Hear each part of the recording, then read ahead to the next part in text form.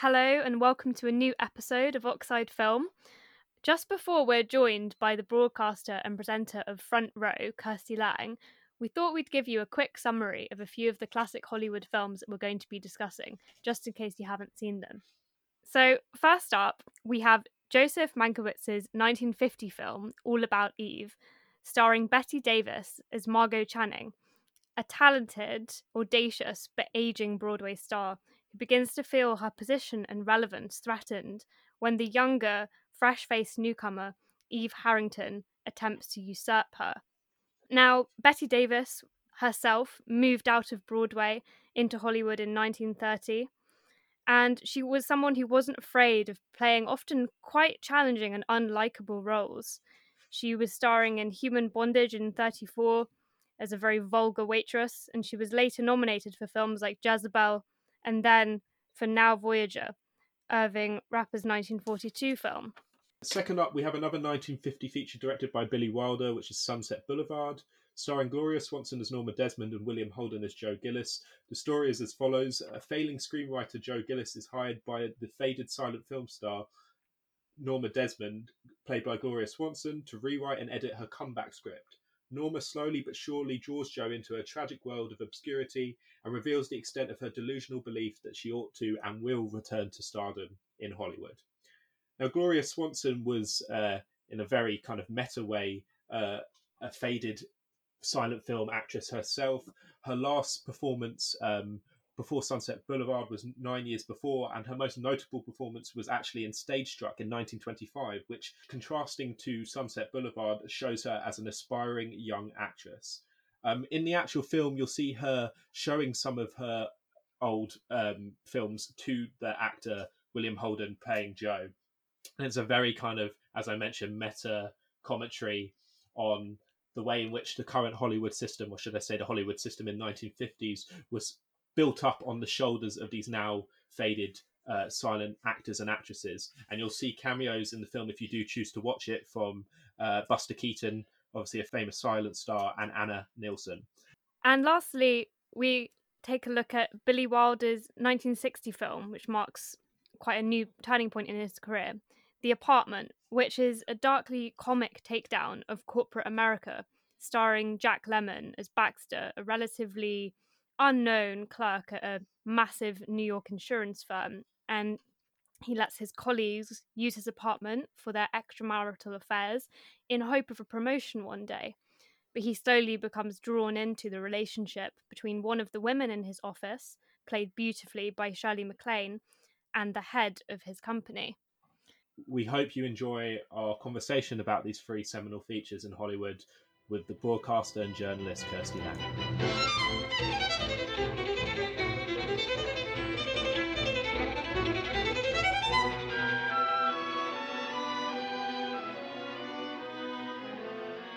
Hello and welcome to a new episode of Oxide Film. Myself and Colette are joined today by long-term broadcaster and presenter of BBC Radio 4's Front Row, Kirsty Lang. Kirsty, thank you so much for joining us. How are you keeping at the moment in this sort of isolation period?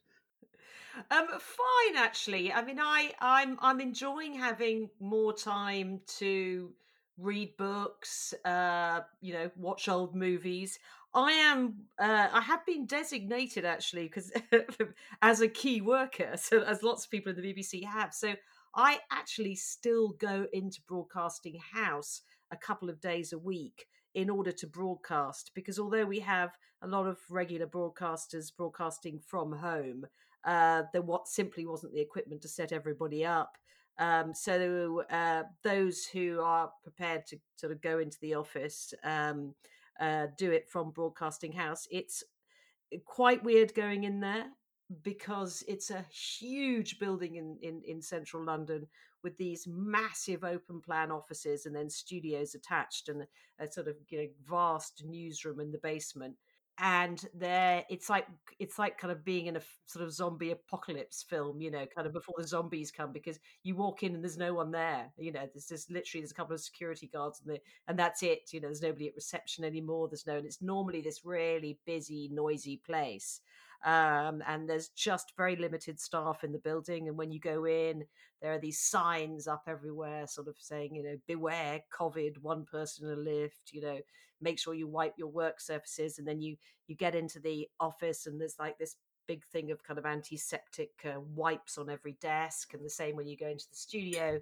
And we now do, pretty much everybody who's not broadcast critical, who's either not broadcasting or is not an engineer, it doesn't go in. So before, we would have these sort of morning meetings in the front row office, and the team is sort of about about 8 of us would sit around a table, drink our coffees, go through the newspapers, discuss what we're going to do that day. Now we do that on Zoom.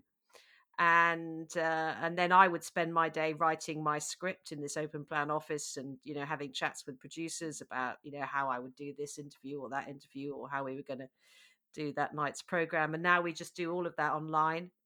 And about an hour and a half before I go on air, I take we're allowed to have black cabs now, which feels quite safe. I go into the studio and broadcast. Yeah, having wiped everything down.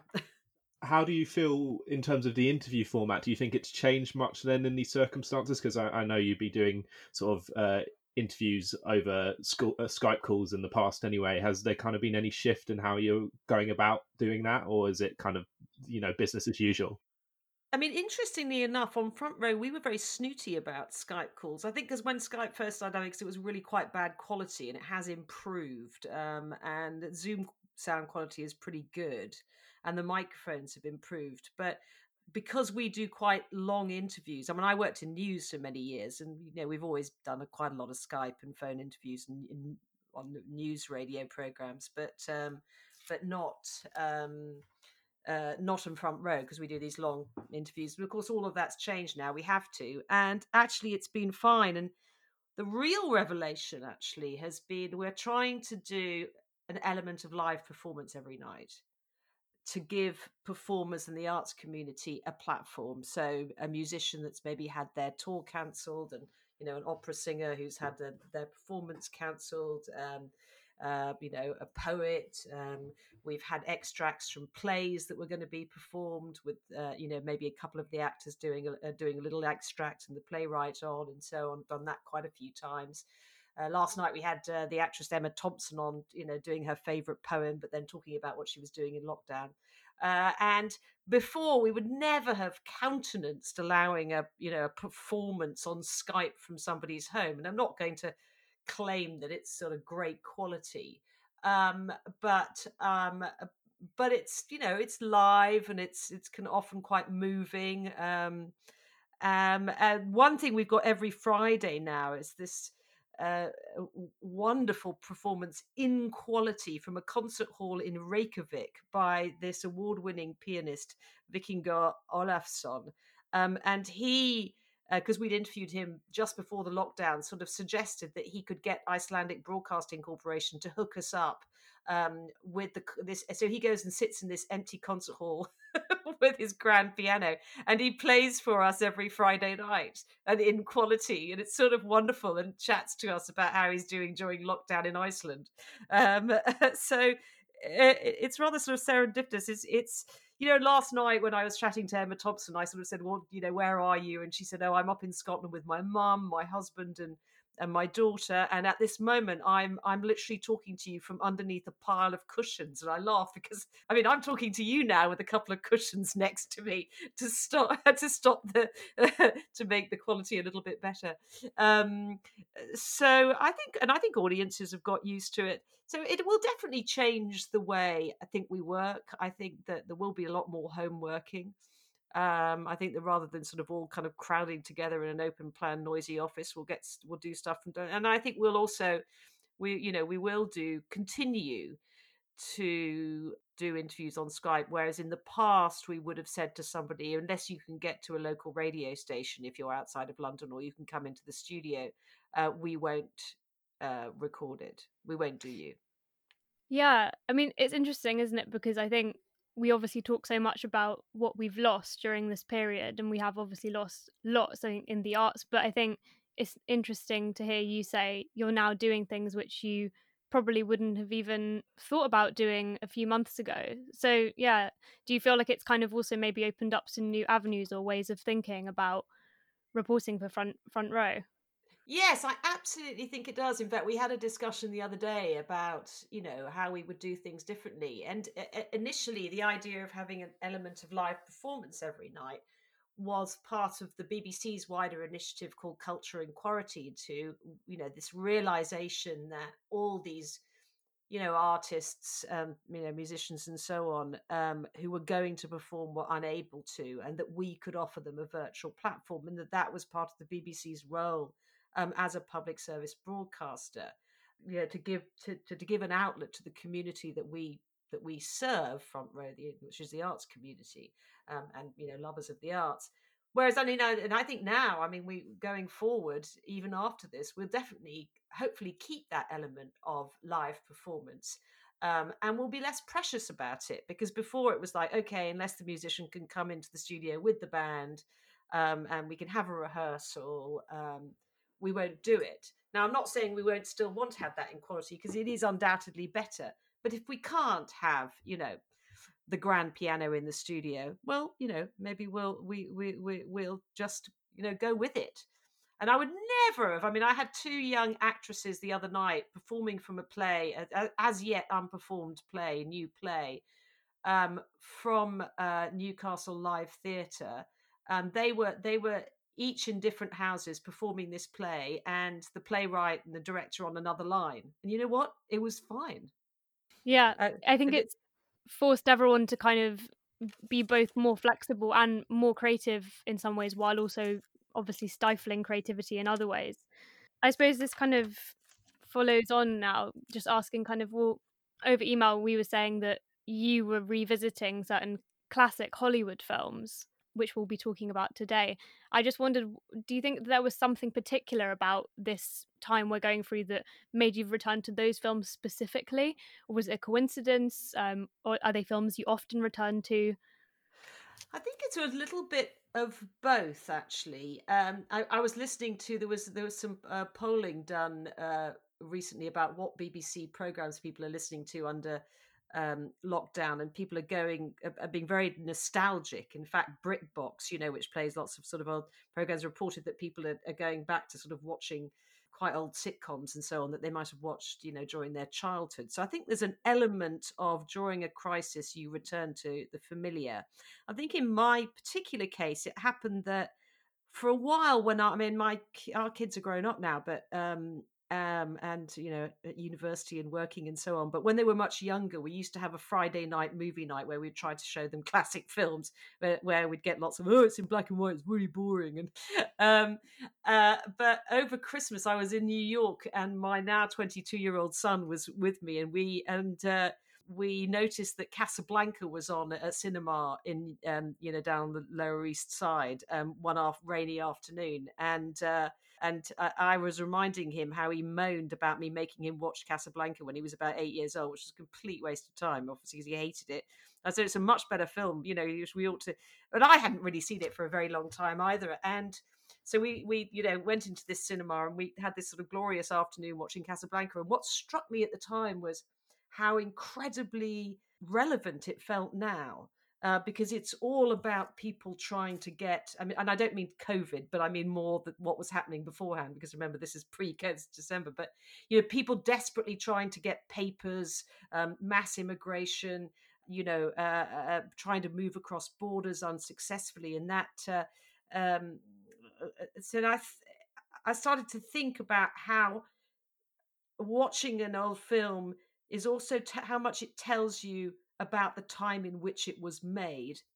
And we discussed quite a lot about that at the time. And so that kind of got me started. So once the lockdown began, and my husband and I were sort of locked in the house, and we go, because of my nature of my job, I tend to see new stuff all the time. I'm always going to screenings of new films and new plays or whatever, which is great. But I sort of thought, why not read? Because I'd so enjoyed this experience of watching Casablanca again and seeing it through different eyes. I thought, oh, well, I wonder I wonder about watching some other films that I enjoyed, and possibly maybe some that I hadn't seen before. So God, I'm now going to forget, but there's a Humphrey Bogart film that he made about 2 years after Casablanca. Oh, that's right. It's called to Have or to Have Not. And I thought, oh, I'll watch that. That was made in 1944, 2 years after Casablanca. So we began with that. Actually, it's not a really very good film because you realise that. So I'm not recommending it, but it's interesting. It was interesting reading about it because it's like a sort of bad remake of Casablanca. It's set on a French Caribbean island. It's all centers around a bar. It's wartime. There's a silly French policeman. There's Humphrey Bogart being wisecracking, but instead of Ingrid Bergman, you have Lauren Bacall, and indeed Lauren Bacall. This was where Humphrey Bogart and Lauren Bacall met on the set of To Have or to Have Not, and she was only 19. So it's partly the googling around the film that's interesting, isn't it? So you watch it and you kind of think, this isn't as good as Casablanca. And, you could just sort of imagine the studios going, well, Casablanca worked well. Let's just make the same movie again. Somewhere French. We'll have Humphrey and a young woman, and then she's fleeing somewhere and everyone's trying to get papers and there'll be a great pianist in the bar. It's exactly the same. But, and then you start analyzing kind of why isn't it as good as, why is To Have or Not Have Not as good as Casablanca? And we discussed that. But also kind of, Lauren Bacall is extraordinary, and she's only 19. And this is when they fell in love. And apparently, somebody once, I think it was Howard Hawks, the director of that film, said that Humphrey Bogart fell in love with the character that Lauren Bacall played in To Have or to Have Not. And so she kept playing that role for the rest of her life. It's a very much a kind of wisecracking, low-voiced, sort of film noir, damn. It's great. So it's worth watching for her performance, actually, if you're a film buff. And the history of that, because of course it was one of the great, Hollywood romances of the 1950s, because he was married to somebody else and he was much older, and he eventually left his wife for the young Lauren Bacall. I think the reference to Lauren Bacall is very fitting for the kind of nature of our discussion today, because obviously, as Colette mentioned, the focus that we were going to go for was on two films that are turning 70 this year: Sunset Boulevard and All About Eve. And both of those films fit very much within that mold of what you were saying about revisiting old classics, kind of learning about the context around them. Having, as I said, turned 70 this year for both of those features, what exactly do you feel was the enduring characteristics of films like this to still be in the public consciousness this long after their release? Ooh, that's an interesting question, actually. I think one of the things that particularly strikes me watching those two films again is these very strong female leads. So you have Gloria Swanson in Sunset Boulevard and Betty Davis in All About Eve. These great, iconic Hollywood actresses. And if I compare that really to the age in which I grew up, and let's face it, really until quite recently, you did not have women opening movies. You just did. You had very, very, very few films with a female lead, a strong female lead. And so I think for me, that's they're quite compelling. I think the storylines in both of those films are eternal in some ways. So All About Eve, any actor or performer, and particularly even now, women performers, actresses in particular, worry about aging, worry about a younger model taking over and replacing them, for really obvious reasons, actually, because even in those days there weren't that many good roles for older women, and you sold yourself as an actress a lot on your looks. So I think that is it. They're relatable stories, which will never go away. I think they also tell us, it's kind of fascinating because they tell us quite a lot about that particular time. For instance, I mean, Sunset Boulevard is very much about a film industry. It was made in 1950 at a time when the film industry thought it was on its last legs. Television was arriving. It was very threatened. The old studio system that had been built up under silent movies, which Gloria Swanson's character in Sunset Boulevard represents, was collapsing. And actually, you could sort of say, right, it's really relevant right now because the film industry in Hollywood and indeed everywhere is going through a massive transition with the arrival of Netflix and Amazon and films being made by streaming organizations like them.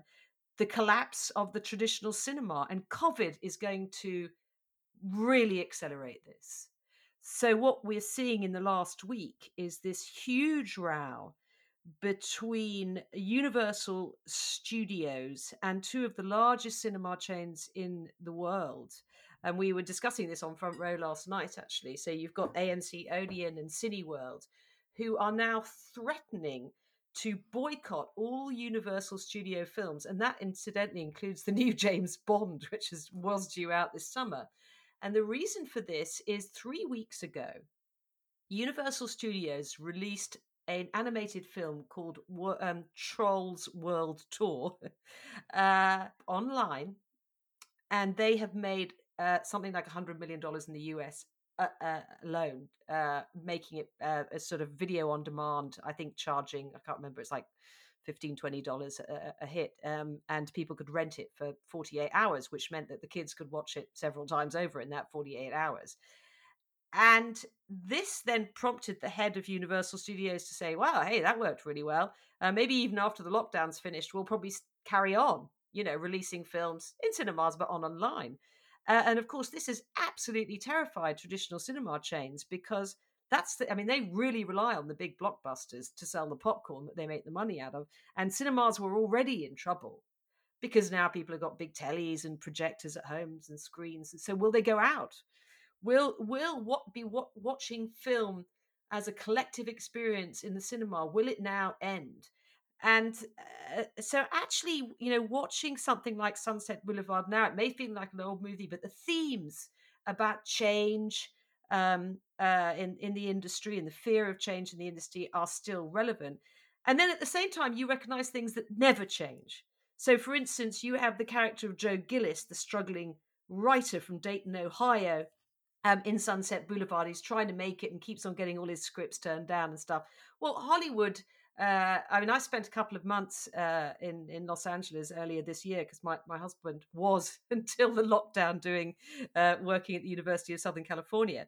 And I accompanied there. And, it really is like, every time you get in a taxi in LA, you meet a struggling writer or director. It really is like that, and somebody like Joe Gillis is totally recognizable today.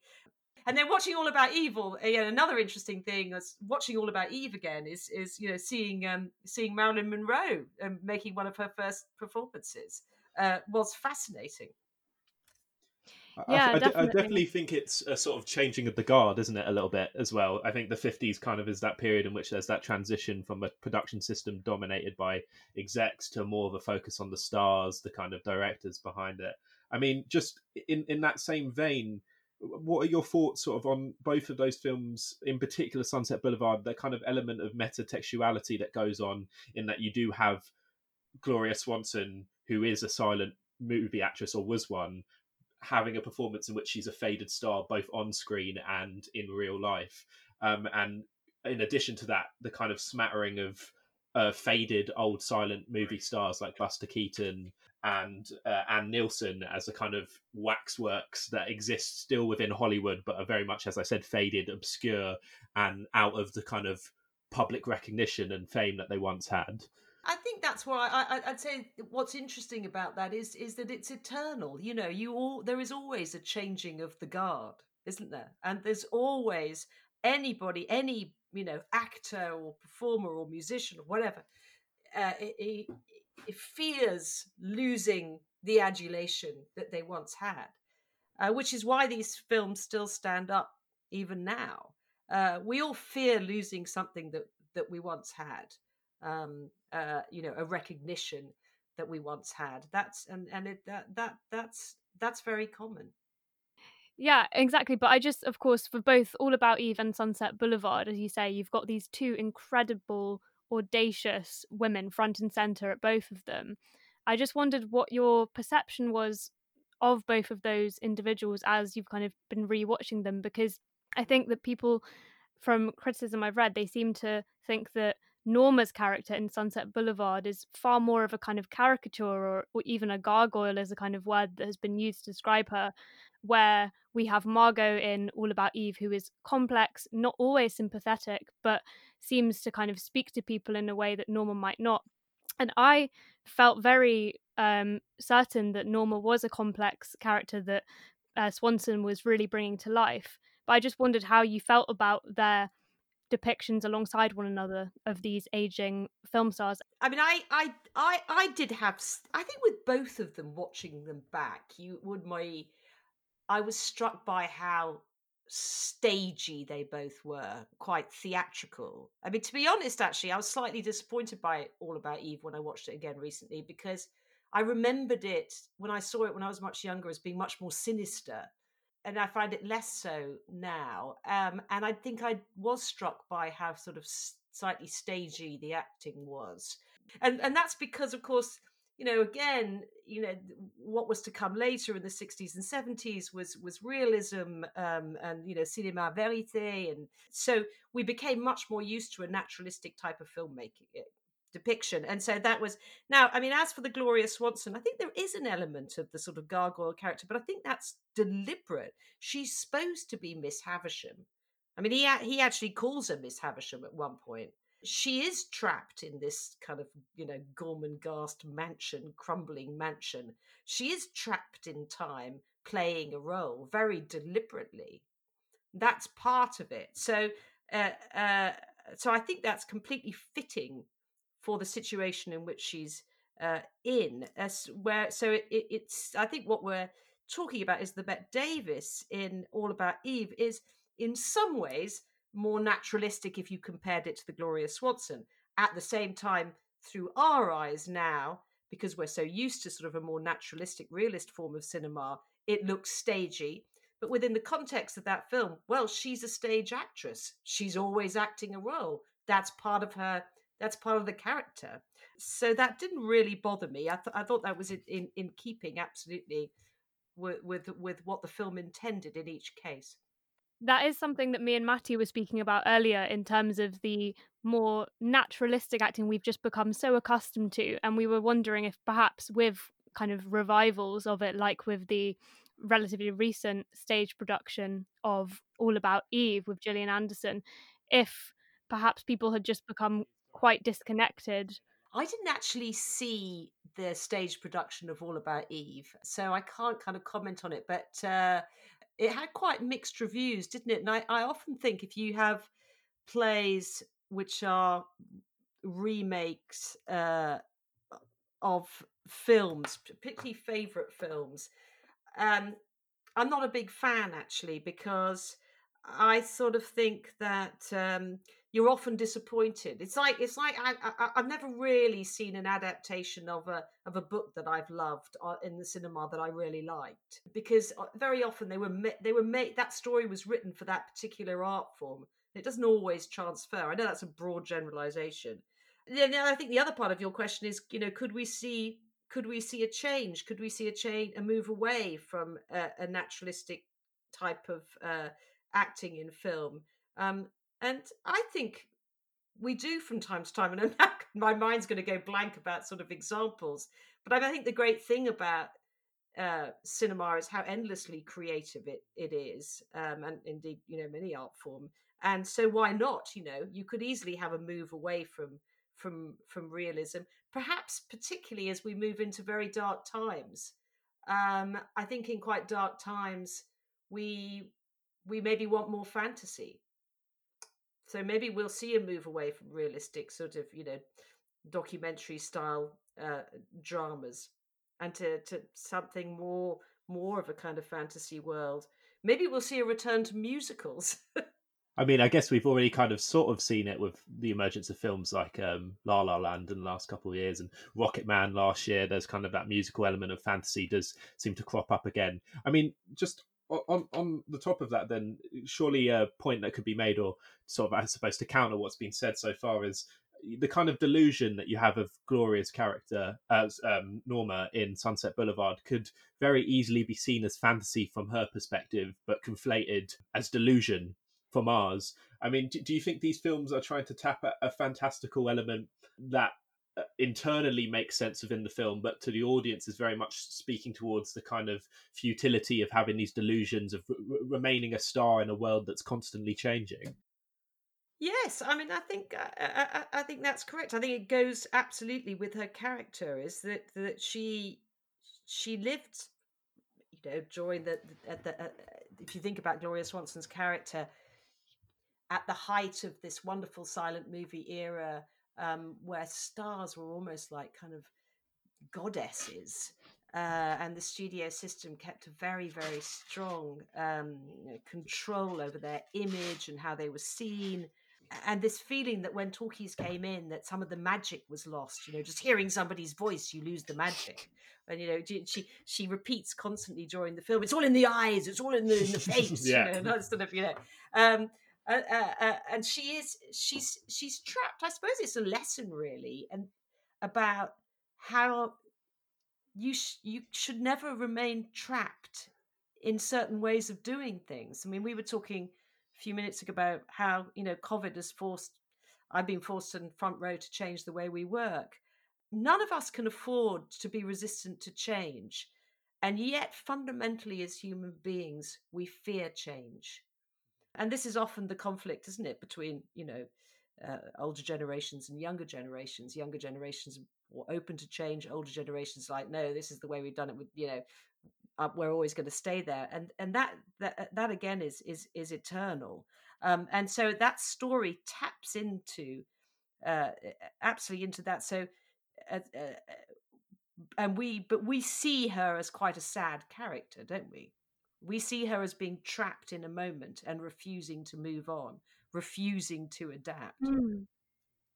Yeah, well, that's quite interesting about the refusal to adapt and kind of whether we pity her or whether we fear her or admire her with Norma, because I think what I found was that there's that obviously wonderful reversal whereby we know from the very beginning that it's actually going to be Joe that ends up in the pool floating in this kind of almost like Gatsby-esque ending, really, and that by the end it's Norma who does in a sense get to have her final show, walking down those steps and giving one final amazing performance.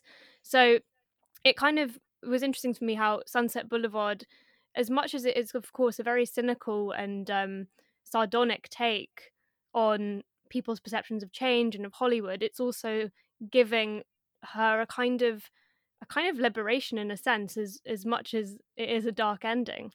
I just wondered kind of how you found that on rewatching it and how you felt towards her by the end, Norma. Well, I think she does become more and more sinister as the film develops. And so I think the feeling you do have is, you're quite right, you go from sort of thinking from pity to fear to thinking she's actually quite sinister. And maybe that is because she symbolizes somebody powerful with a lot of money who refuses to change and uses that financial power to control everybody around her. Um, and because I mean, ultimately, there is an uneven power relationship between her and Joe Gillis, the struggling writer, and she kind of wins, doesn't she? Really, the unbending, unchanging nature of her will wins out over Joe. So yes, she I suppose she is sinister.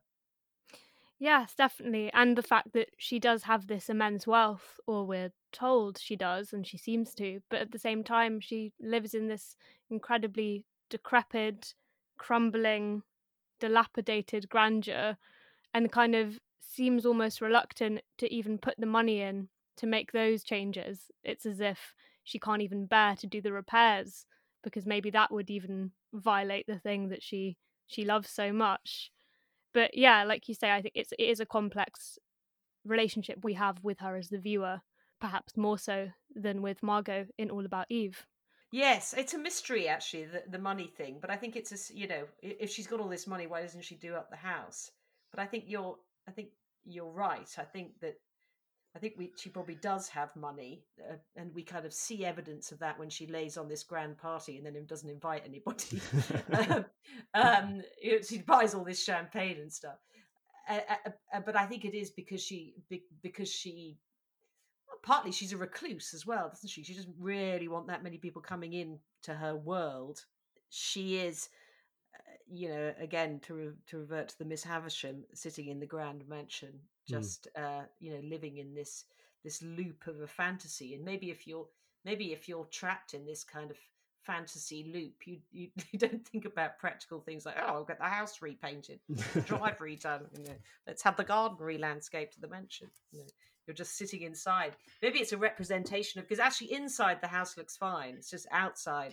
She's like a kind of a sort of she's created her stage set, and this bubble, and she won't allow the changing world outside to come in.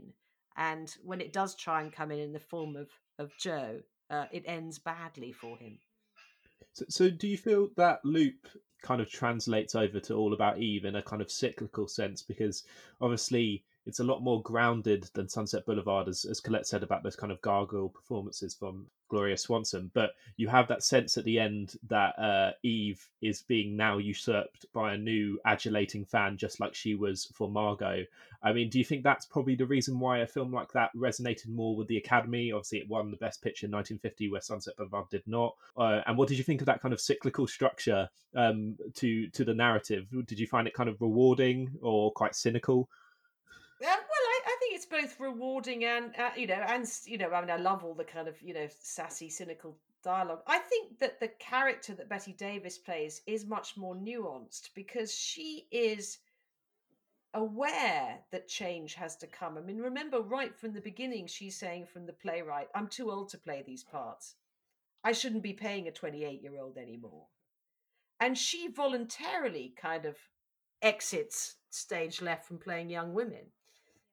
So she's much more self-aware, and she is prepared to change.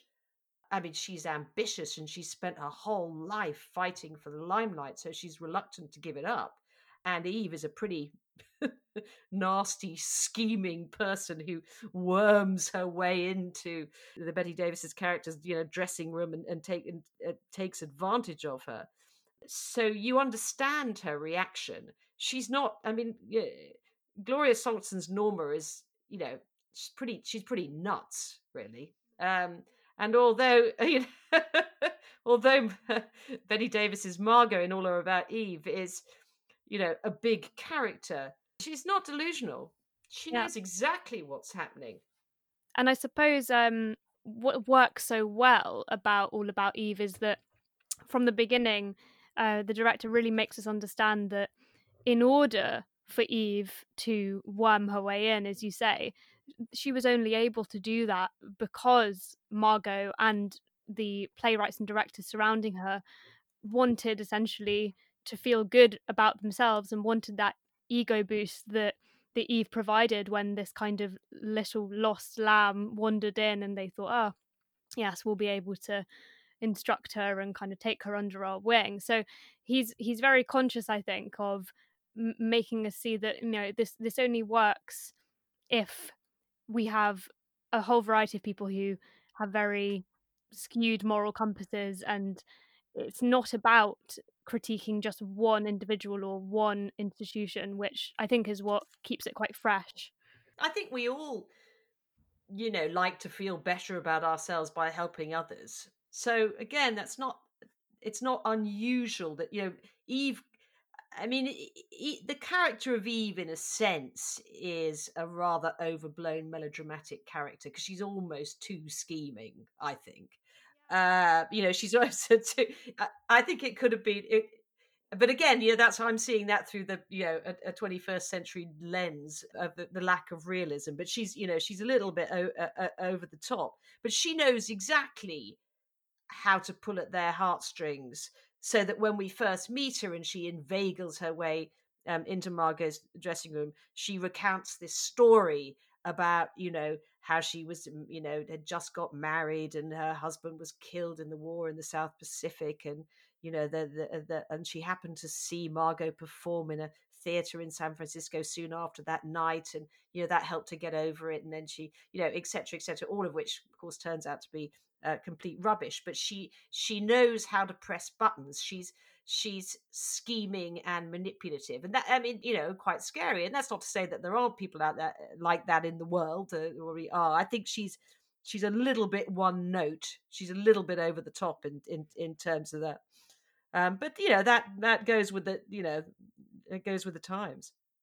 One thing that me and Matty were speaking about earlier, which connects to this, is in All About Eve, there is very much this sense of course, the disposability of just people themselves, and how people become resources available to one another, and how we use each other. And then I think in Sunset Boulevard, that's obviously what Billy Wilder is so cynical about, and so uncomfortable with, in terms of Hollywood, that kind of disposability. But what I wanted to ask about was, obviously Billy Wilder was making the film not about the theatre, but about Hollywood itself, and he was using money from Paramount to critique Paramount.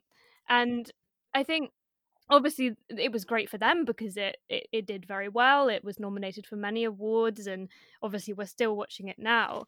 And it does strike an incredibly kind of grotesque kind of tone. I think it was actually meant to start with a scene where Joe was actually going to be in the morgue, lying down as a corpse, recounting the story to the other corpses. That they were even okay with that. That only got cut at the last minute.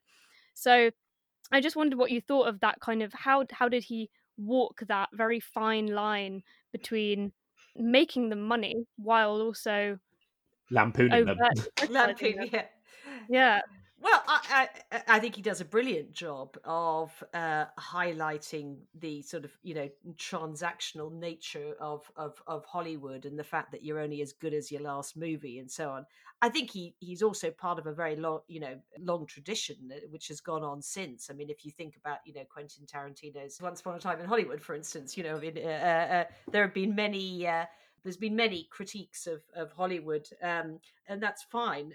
I think again, I've been struck when I've spent time in Los Angeles that that that that transactional nature of relationships is still very current in that industry. I mean, you will hear stories of people whose their last movie bombed, and so they stop getting invited to the parties, or they can't get the meetings. That seems kind of, that's still the case. I mean, one of the interesting things I think that actually might happen, and I'm now going to digress a little bit away from the films that we're talking about, back to what I was saying before about change in cinema, is it could be that with streaming and new technology and the breakup of the big studios and so on, and the cinema change as distributors, we could see film becoming a little bit more democratic.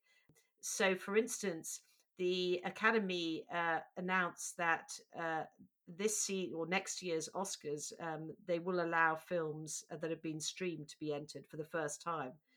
In the past, they've had to have a cinema release. And given that a lot of the big releases probably won't come out this year, the next Oscars will be really interesting, because there may be films that. But I mean, to go back to your point about sort of critiquing Hollywood, I think Wilder does it very well. I think he was also what Wilder was really brilliant about is sort of doing politics with a small p kind of thing. So if you think about The Apartment, it's quite a political film, actually. On the surface, it's a comedy, with Jack Lemmon and Shirley MacLaine, and he works in an office and he allows senior execs in his office to use his apartment on the Upper West Side of New York as a sort of shag pad for their morning affair, their afternoon affairs. Great way of putting it. Isn't it? But what is his character, Jack Lemmon? I mean, he's a wage slave. He's a drone in this office. He's patronised by these executives who sort of call him Buddy Boy and pat him on the head. And the sort of the depiction of the patriarchy, really, the way these senior executives, treat women, treat Shirley MacLaine's character, treat him, is pretty powerful. So on the surface you have this farce, this entertaining comedy, but underneath it's pretty poignant and quite Yeah. sad. That was the film of the selection that we watched that I knew least about. And first watching it, I'd heard terms thrown around like comedy and romance to describe it. And like you said, what I found more than anything was this incredible takedown of kind of corporate America, which I feel like I'd only really seen in more recent films. That we, kind of Sorry to Bother You or other films which that are came to mind very here as well. interested, in that kind of office dynamic and things like that. But yes, I was left with this feeling of obviously immense kind of solidarity with the pair of them by the final 10 minutes or so, but also just with how tragic so much of what was happening was, and like you said, how political but subtle his approach is. So it did make me more interested in Billy Wilder as an individual as well. That's it. For me, it had echoes. I don't know if you've ever watched Mad Men, Yeah, the definitely. TV series about the advertising industry. That it really reminded me of that, because I thought Mad Men was, like The Apartment, absolutely brilliant at kind of highlighting, the patriarchy of corporate America. And to some extent, when you look at sort of, big banks and financial firms on Wall Street, apparently it's still a bit like that. It's very male. So I think that is kind of it's fascinating, and I think that's why I think Billy Wilder is very, very, very clever, because Mad Men's dark and quite depressing, and I enjoyed watching it, but it's that ability to make you laugh, but also feel kind of sad, and and take in a political edge that is really genius about him. I do think one of Wilder's strengths as well, as you kind of mentioned, was at making it much more personable than other attacks would be on kind of like corporate America greed, as Colette was saying. The Apartment really strikes that chord quite well, because you have all of these kind of slightly chauvinistic executives trying to use his apartment for their extramarital affairs, but none of them are cartoonish figures, sort of in the same vein as Norma in Sunset Boulevard. They're very much not very pleasant and quite chauvinistic, as I said, but they're characters with clear motivations and wanting to sort of kind of reflect a kind of more permissive society that you kind of have in Britain and the US at this time. I mean, do you think that someone like Wilder was very conscious of how he was kind of reflecting social mores changing, or do you think it was just kind of more coincidental? No, I don't think it. I don't think a script like that is coincidental. I think he knew exactly what he was doing. I think I think he was a very smart man, and he was absolutely aware of that. Actually, while we're talking about corporate America, another film I've just rewatched during the lockdown, which I have literally not seen for a very long time, was Wall Street, with Michael Douglas, made in the 1980s, which was really interesting to watch now. It coined the catchphrase "greed is good," um, and I think that watching it now, I really felt, having kind of lived through those years, that we are still in how can I put this?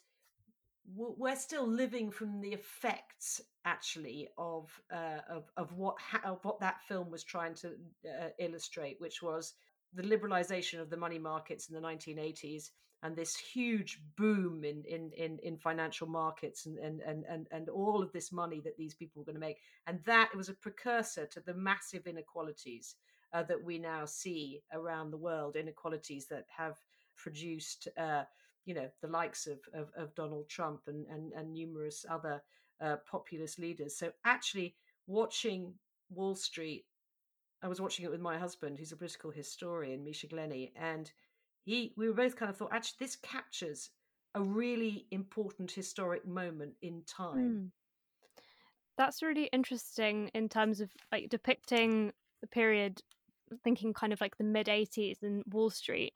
I just wonder, I haven't seen Wall Street, but a film I have watched, which I'm quite interested in, Mary Harron's American Psycho, which is I feel as though it does divide people in terms of if people like it or not, or if they find it a bit hard to swallow at points. But I wonder whether you think that adds anything to the discussion of kind of, like you said, this Wall Street period, and the fact that it came from a later time. It was obviously, she directed that in, I think, 2000, so she's looking back on a period which had kind of had some time to be reflected on and that kind of thing. Yes, I mean it's about it is in a more oblique way. It's about excess and greed, isn't it? But it's Yeah. still social commentary dressed up as something different. Yeah, think so. Yeah, I think it is, because it is very much dressed up. I think as it is ridiculous in many ways. It does feel like watching a slasher, but I found it quite memorable in many ways, just for certain lines and things, which maybe makes an interesting companion piece to Mm. earlier films like Wall Street. But that's, I But mean, all the best films, really, I think the best films combine both social commentary and entertainment, and I would use social commentary both and entertainment in the widest possible sense. But it's you know a film that you come away from and you think about afterwards, or maybe gets you to look at the world in a different way, is a satisfying film, isn't it? So, to return to The Apartment, about its brilliance is that I've actually got a film director friend of mine who says he watches The Apartment once a year at least, to remind himself of what a great film is. Well, they technically describe it as a Christmas movie, don't they? Because it's set around there. So yeah. But I think it's, he watches it because it's so well constructed. Both it is entertaining, but what it tells you about the world as well is so illuminating.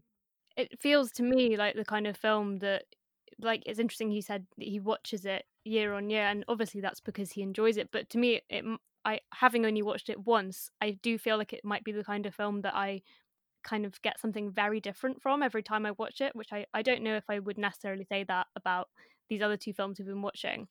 It has a kind of complexity to it, also in the way that it's shot, which undeniably Sunset Boulevard is a beautifully shot film as well. But I was really taken by his work in The Apartment and kind of really capturing the city and different elements of it. So yeah, I think I might revisit that now Yes, as I know. well. I agree with you. Actually, I think of all. Yeah, I think it is a better film than Sunset Boulevard. But I would still they're very different, so it's a bit unfair. So I would still recommend watching Sunset Boulevard to people. Yeah, I have to say I don't know if I would really be able to guess it was the same director if I wasn't told. I I think, think he's constantly changing, and like I think he's has one of those filmographies that just evolves so interestingly that you're so right. It's kind of hard to put your finger on one director with one style aesthetically and narratively. I mean, that's probably the sign of a very, very, very good director in most respects. But it's also interesting to see the progression of his career, because you don't actually have that many Hollywood directors that are transitioning from straight after or just during the sort of kind of Second World War into the kind of 60s and the 70s, to see that transition so vividly. And I think you get afforded so many different perspectives and acknowledgements of different aspects of society from his films. That's just a godsend and a blessing. And as your friend who watches it once a year, Kirsty, probably will attest to, for any film buff or fan of cinema out there, it's so easy to dissect and understand in so many different ways. Yes, no, absolutely. I know, and I mean, I think it's worth kind of thinking about Wilder's background. He came from Berlin. He fled Berlin during the rise of the Nazi Party. Went to Paris and then moves to Hollywood in the 1930s. I mean, So he's got this very, cosmopolitan European background and sensibility that he brings with him to his Hollywood career. Definitely, and I think the last thing I'll say on Wilder is I remember reading a story about him when he was working on Some Like It Hot with Tony Curtis, and Tony Curtis used to do an occasional piece of art or portraiture, and he presented it in an art gallery, and Billy Wilder went up and looked at the picture and said something along the lines of "This is terrible." Right in front of Tony Curtis, and then looked at him and went, "Oh, I thought I was speaking in German then." And I think that really does sum up like the kind of witty, sardonic nature that you kind of see throughout all of his films. Yes, he was said to be a writer's director, wasn't he? I mean, he thought that a good script was supreme, and that may seem obvious, but it's worth when you watch a movie seeing how many writers are credited to a screenplay, and having sat through in my job a huge amount of turkeys. Very often, a sign of a turkey will be when you've got 5 credits under the writing, and you think, "Oh, okay, I know what's happened now." The studio, the director, or whatever, has asked for it to be rewritten again and again and again and again, and too many cooks, sort of thing. So I think respect for the writing and the script is pretty important.